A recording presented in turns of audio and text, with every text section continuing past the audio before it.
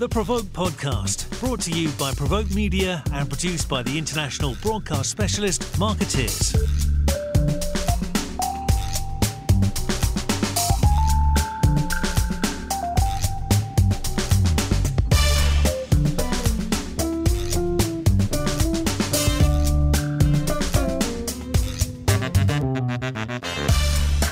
Welcome to the PRovoke Media podcast. I'm Diana Marzalek. I am the senior reporter with PRovoke Media.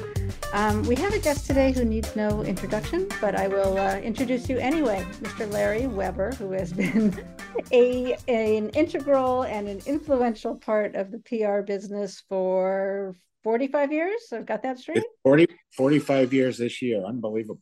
45 years and going strong. Now as the chairman and CEO of Racepoint Global, but people know you well back from your Weber Group days and moving on to what today is now Weber Shandwick and the second biggest PR firm in the world. So you're coming with quite a legacy and quite fanfare here.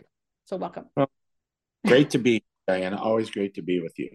So. Yeah, when I say have you, and I just want to use this opportunity to chat about, I guess in the big picture, it's technology PR, because you are really kind of we're at the forefront, still at the forefront of that, and what technology PR was and what it is today. Is there, when you started out, was there technology PR or was it just PR as? No. When I started out, there was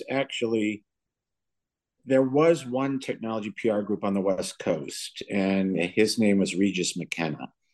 And he had written a book called The Regis Touch, and he really was one of the pioneers in influencer PR, not like we know it today with YouTube and the other social media, but more with infrastructure and technology. So there were these small companies called Forrester Research and the Gartner Group. And there were other influencers, quote unquote, that could make or break a sale of complex technology products.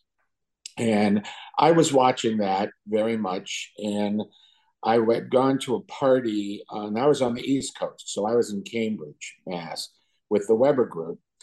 And I had gone to a party with a bunch of MIT people, and I met a guy named Mitch Kapoor at the party. This is early 80s. And he said, I said, what do you do? And he said, I started a software company.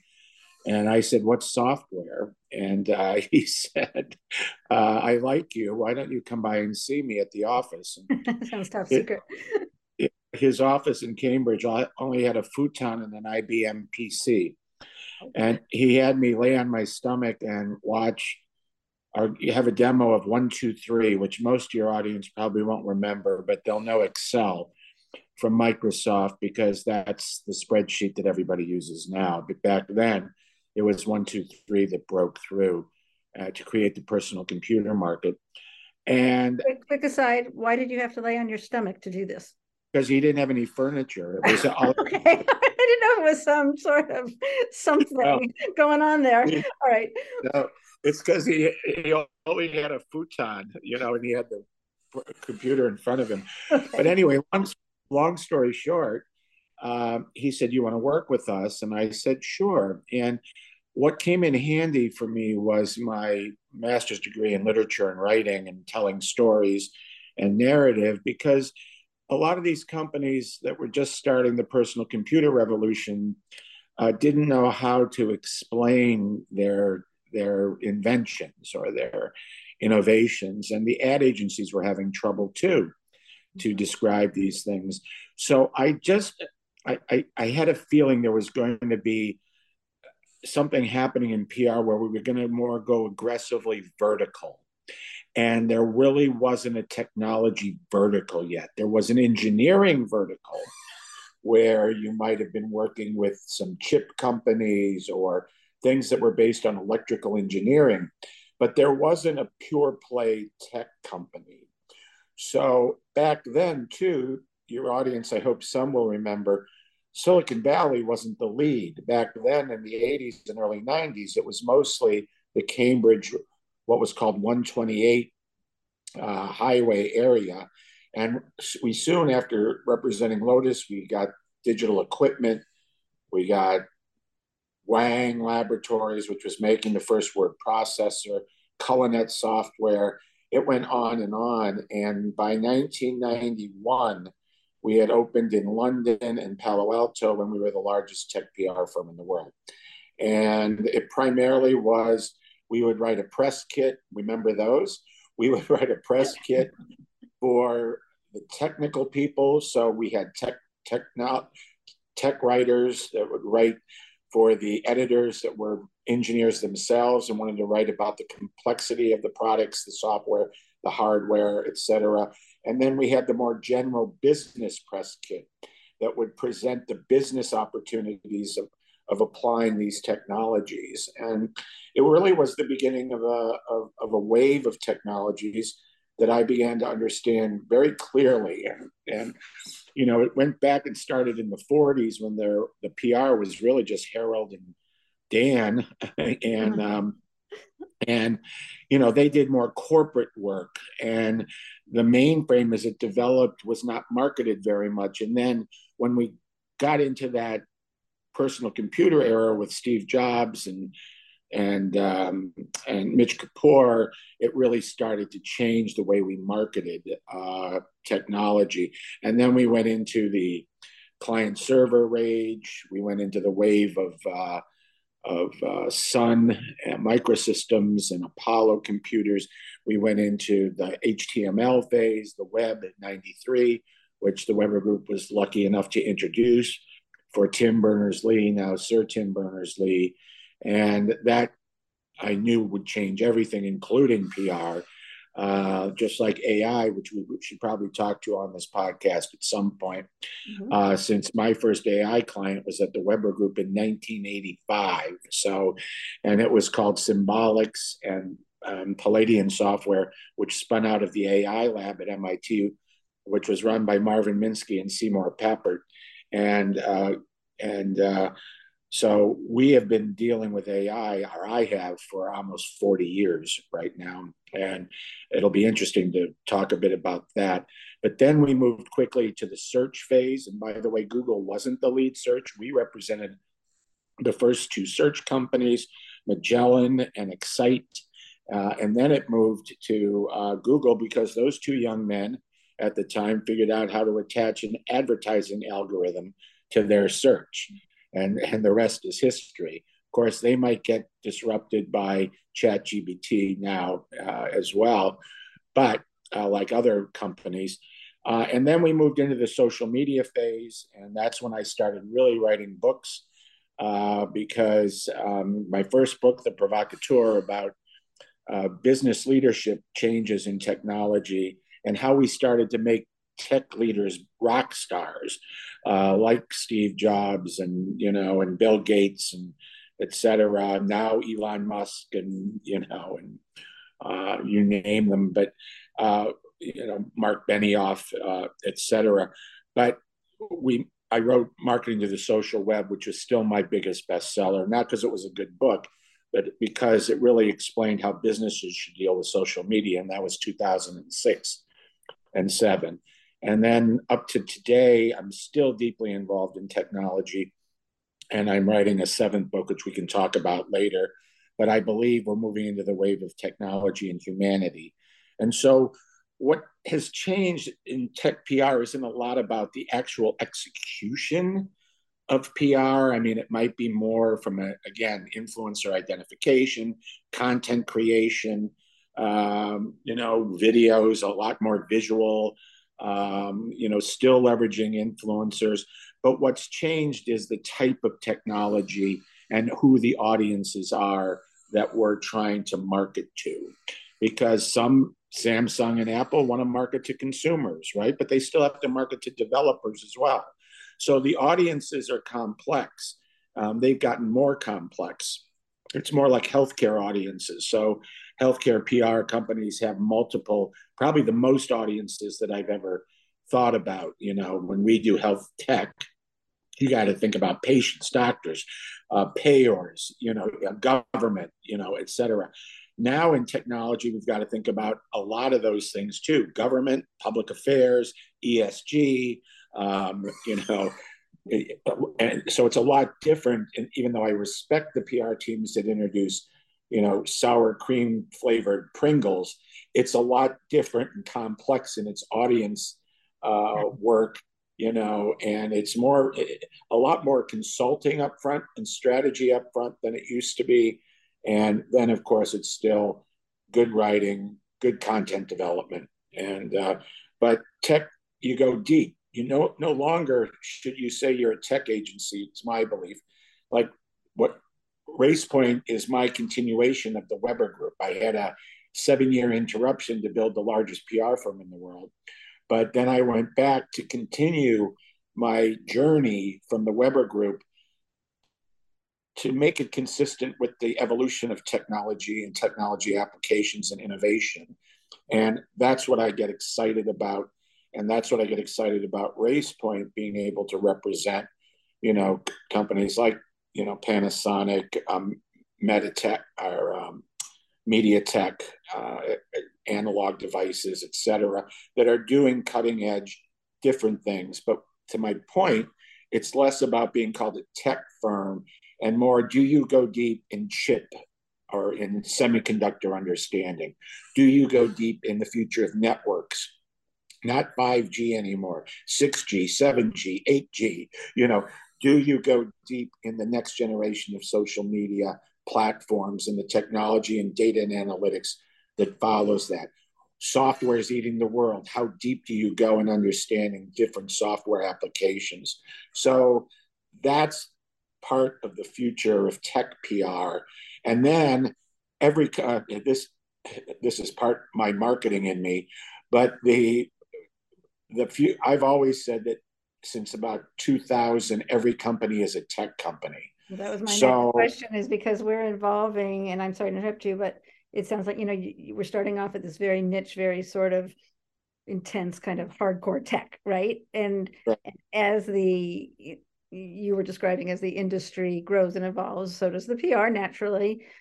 But I did want to ask you about this question that you were leading to naturally, so excuse me. That everything is a tech.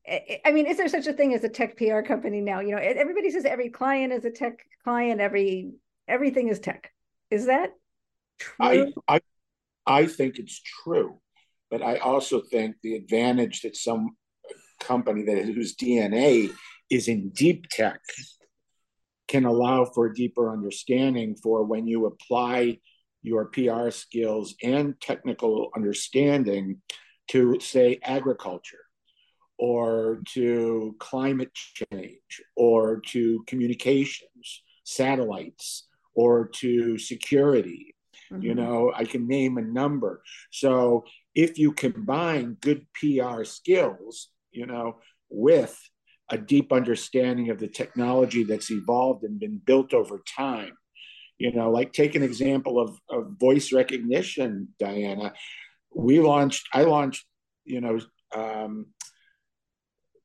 the first voice recognition systems, Dragon, back in the 80s. Mm-hmm. That code still exists in Nuance, which was bought by Microsoft, which is now being used with ChatGPT, you know. So you're looking at technologies that have evolved. Touchscreen technology is another one that have evolved and been tried to be perfected and are used differently.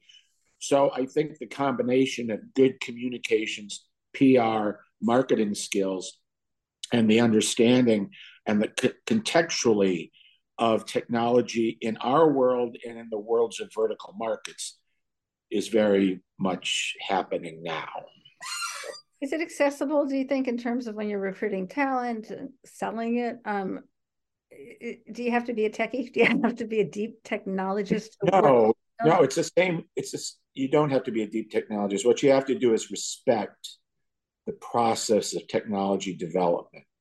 It's like when college kids ask me advice, or young people that want to be an intern, and I say, you know what you should do no matter what you do in life, whether you stay in PR or not, all right? Whatever you do, go take a simple course in software development. Not that you'll be a developer, but I just want you to understand the basics of how software is created, because it is the underlying technology in almost every innovation. And at least if you understand how things are constructed and things are designed, you're going to be able to communicate the benefits of that better on behalf of your client or the company you work for. So the more understanding, the better. Yet at the same time, technology and technology PR has become a lot more human, right? I mean, we're looking at humanity, we're looking at purpose, we're looking at CEOs having to be out there and in it. So tell me what you can about that, about where technology and purpose meet and where they're at this time. Well, you know, my last book, Authentic Marketing, was about purpose. That was in 2019 or 18. And that was, you know, every company should have some type of purpose. It doesn't have to be save the world purpose, but it has to be, you know, of some kind of good that you're doing on behalf of the company. But what I've been wrapped up more in thinking now lately is sort of the evolution of purpose into this idea of humanity and technology sort of being forever integrated. And it's going to be hard to pull apart. Previous to that, we had, and this is where Facebook, I think, has run into some issues, because they were part of the last type of technology company that just created a platform that I call agnostic, that you just put it out there, you know, and if it's used for bad things, oh, well, not my fault. If it's used for good things, like sending you a picture of my cat, you know, okay. Or dinner. Yeah, or dinner, that's terrific. But now we're talking about surgical robots. We're talking about, you know, climate change technology that can stop the rise of the ocean, you know, around the east coast of America. You know, so we can talk about, you know, technology and disabilities, and how you know, screen readers for blind or hard to see people are probably better than they've ever been. And so you're starting to see what I'm calling in my new book, which is entitled A New Age of Reason, The Power of Tech for Good. And the idea is humanity, technology, and the power of tech for good is this combination of understanding how we use technology to better our condition, to better our lives, to attack the problems that a lot of people think we're in an SHIT show, you know, in the world. And how do we really look at making the world better? I'm a technology optimist after being in it this long, or as a service. I'm not a technology pessimist, even though things can be done, you know, badly with technology. And the way journalists are the majority of journalists covering this AI movement is very frustrating to me, because you'll see 9 articles that are the world's going to end, and only one, you know, about how these surgical robots with AI can save lives, where there's surgeons, you know, that aren't available, you know, or, you know, and I have endless examples of this. So companies, corporations, C-level, they need to have 2 things I think they haven't had before. And that is a chief ethics officer, you know, somebody that really extends not just this ESG idea, but the idea that there has to be a moral purpose to a company's work, and that the company's use of technology has to be done carefully and properly. Then there should be a chief innovation, and these are probably the wrong words, but there needs to be somebody that's out there always looking at new technologies and innovations that could make your company and products better, because you don't have to make it all yourself. You know, what can you put together and integrate that's available today that's going to make things better? And AI is one of those things, because if used correctly and with moral purpose, it actually can help, because a human brain just can't have that much stuff in it, you know. Right. So I hope that sort of starts to answer your question. But, no, well, it does. I mean, technology is amazing. I just saw this week how a person who's been paralyzed for years, you know, thanks to digital implants in the brain and the body is walking for the first time. I mean, that's crazy. And yet we hear about one of the fathers of AI, one of the early researchers who was at Google, leaving because of his fear of what it can do, that it can be used on the battlefield, for instance. I mean, do you have that fear, or how do you, I mean, is that fear from people real? I understand the difference between optimism and pessimism. Yeah. Is the fear real? I think there's some fear that is real, but you have to keep remembering, what I tell myself is all this technology was created by human beings. The technology did not create itself. All right. So the technology should be our slave, as Dr. Michael Durdousos used to say, who is founded the lab for computer science at MIT. He said everything should go into making technology work for us and do our work better and do work that we don't want to do. So it's managing the technology. If you don't manage something, it gets out of control. But doesn't, not just technology, right? If you don't manage people right, if you don't manage situations correctly, if you don't, a lot of things can go wrong. So I'm an optimist that management and attention to this, not just letting technology sort of roam around with no guardrails. Mm-hmm. Yeah, then I'd be a little afraid. So yeah, right. And I you know, some of the fallout from, you know, platforms, you know, the Facebooks of the world and everything, shows the importance of getting ahead of the issues of, as you mentioned, the chief ethics officers. I mean, it sounds like putting something institutional in the process is really key to making it function in a positive way. Totally. And think of what a great tool that would be for PR professionals, right? To be able to point to the goodness a company's doing, the policing they're doing, the ethics that they're looking at when they're trying to develop products. Those are all good reputational stories, you know, and right at the heart of what we're supposed to be doing as PR people. So, do you think the PR industry, though, has a role in creating those roles and safeguards, or just telling the story once they exist?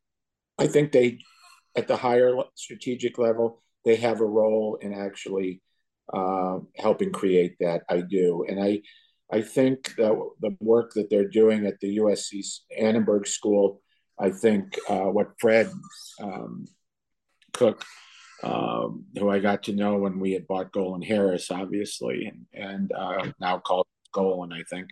But the good work they're doing about raising the awareness of PR from a strategy point of view around the use of technologies, especially AI, both in PR and also in representing companies that are using new technologies and innovative technologies. So, yeah, it's a big new area that I think is actually exciting. You know, I would think for young people that want to get into the PR industry. Yeah, and that also is probably another thing that the industry, though, does. There's fear among the industry too, right? People afraid of losing jobs and all that stuff. But expanding their role might be something that the industry has to actively think about and mobilize to do. Right, and things change, but so other areas will be expansive and others might slow down, you know, kind of thing. One thing I don't like about, you know, where we are today in PR is we're an industry that has been very slow to use technology in our practice. Mm-hmm. So our brethren in the ad agency world went running and sprinting when the social media started to, you know, come up with predictive this and predictive that and automatic media buying and, you know, programmatic media buying and et cetera, et cetera. And the PR people, we just sat there doing the same PR, you know, instead of thinking about, is there software there that can be done? That's why there's a lot of, I keep an eye out for some of these smaller startups like Profit. There's one called DeepSeer out of London. I look at these companies that are using some AI, using different software tools that can help us identify influencers even better, can help us write better content, create better visuals, target our audiences better. So I'm really into that and hoping that our industry embraces it more aggressively and creates tools that are specific for earned media, not trying to reshape paid media tools and or owned media tools. You know? Well, what do you see as the root of the reticence among our industry versus an ad industry? I think the history of our industry, the DNA, was one of reaction. It was one that you waited to see what was going to happen and you created a plan to fix that reputation or build that reputation, which that's not a problem. That's the way it was in the 50s, 60s, even 70s kind of thing. Or you had product launches and you had this. Now I think we've got to get ahead of things and try to shape, you know, the story, the narrative lines around the material that we have and the technologies that we have. So that's why I think it occurred. And I think technology PR had a role in saying, hey, let's look at, are there tools out there that can help us make our job better? I mean, farmers didn't just stand around, keep using a shovel, you know, when they saw that there was a tractor that could do things, you know, 800 times faster, you know, it was like, yeah, let's do that, you know. So, and how about the role of and the visibility of CEOs in this sector, and in terms of them being communicators and in charge of sort of, not in charge, but yeah, you know, helming the reputation of the companies and working with the comms functions, the ESG, the activism and all? I still think they are critical to the role. And I think it's interesting to me that, you know, right now we're living in a time when there's 5 or 6 most powerful companies are all technology companies, really. You know, Apple, Amazon, Alphabet, Facebook, Microsoft, I would say, are the 5. You look at those 5 CEOs, and you know, some of them have had trouble, you know, shaping their own image and helping to shape the image of the company. And I think I've always believed that they're separate but complementary. I think the CEO needs to have their own brand, and they need to have their own program, and they need to have their own point of view on things. Now, that needs to complement the company's personality and the company's soul, which is one of purpose and one of good, and the use of technology for good. But I see right now sort of, and I think PR can help with that challenge, but I see that as a continuing challenge as these companies rule.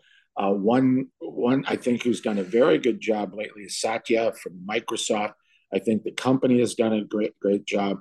I think they've created a little too much hysteria about AI, but I think he's a class act, and I think he knows what to say, what to do. I think Mark Zuckerberg has been an effective CEO many of the times, but I think Facebook is much more deeply helpful to small businesses and some other areas that they don't communicate well enough. Mm-hmm. You know, again, Tim Berners-Lee once said to me, Larry, they're using my invention to share pictures of their pets. What's going on? You know, that's what people want. That's what people want. So let it go, you know, kind of thing. So yes, I think we have to get back into the CEO. I mean, Larry from Blackstone, Larry Fink. I mean, he's been an outspoken person on only investing in companies that have a purpose and are doing good things for humanity. So I think it's sustaining that's what's hard. And I think PR often starts to act like advertising, Diana. It goes in spurts. So it goes in, here's this project, or here's this product, or here. And we've lost a little bit of that. What's the consistent message over time that builds a solid reputation and one that's going to create leadership, you know, for that company and its partners and its ecosystem and its employees, et cetera. And I think we've lost a bit of that. And I hope we'll get that back as a new generation hits the C-suite, which is happening now. We're seeing 40-something CEOs diverse kinds, not just all 60, 70-year-old white men. So, Good thing. Before I let you go, what's next for you? You said you're writing a new book. Am I correct? You're in the work. I don't know if it's top secret or you can tell us the subject. Yeah, it's again, it's about humanity and technology. I'll have loads of examples of companies that are doing that. And what I'm trying to get to from a PR angle for the book is that ultimately, if a company does its job in purpose and in using technology properly for the benefit of humanity, your reputation is going to be golden. And that's part. I think it'll be a fun book to read. It goes into the history of some of the innovations that I've been around during my career. So look for it in the spring. And then also we're going to celebrate starting this month the 20th anniversary of Racepoint or RPG, and I'm very proud of the company.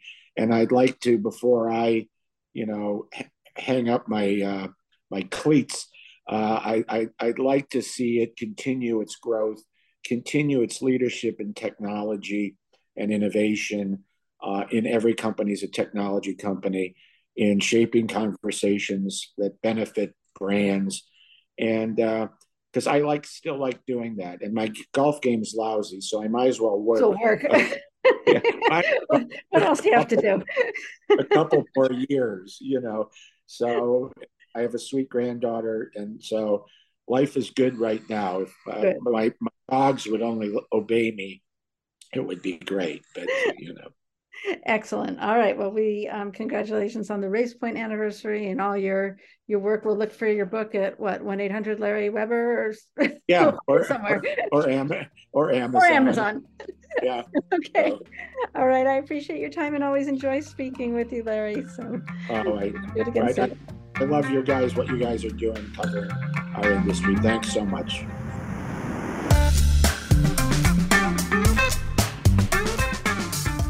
You've been listening to the PRovoke podcast, brought to you by PRovoke Media and produced by the international broadcast specialist Marketeers.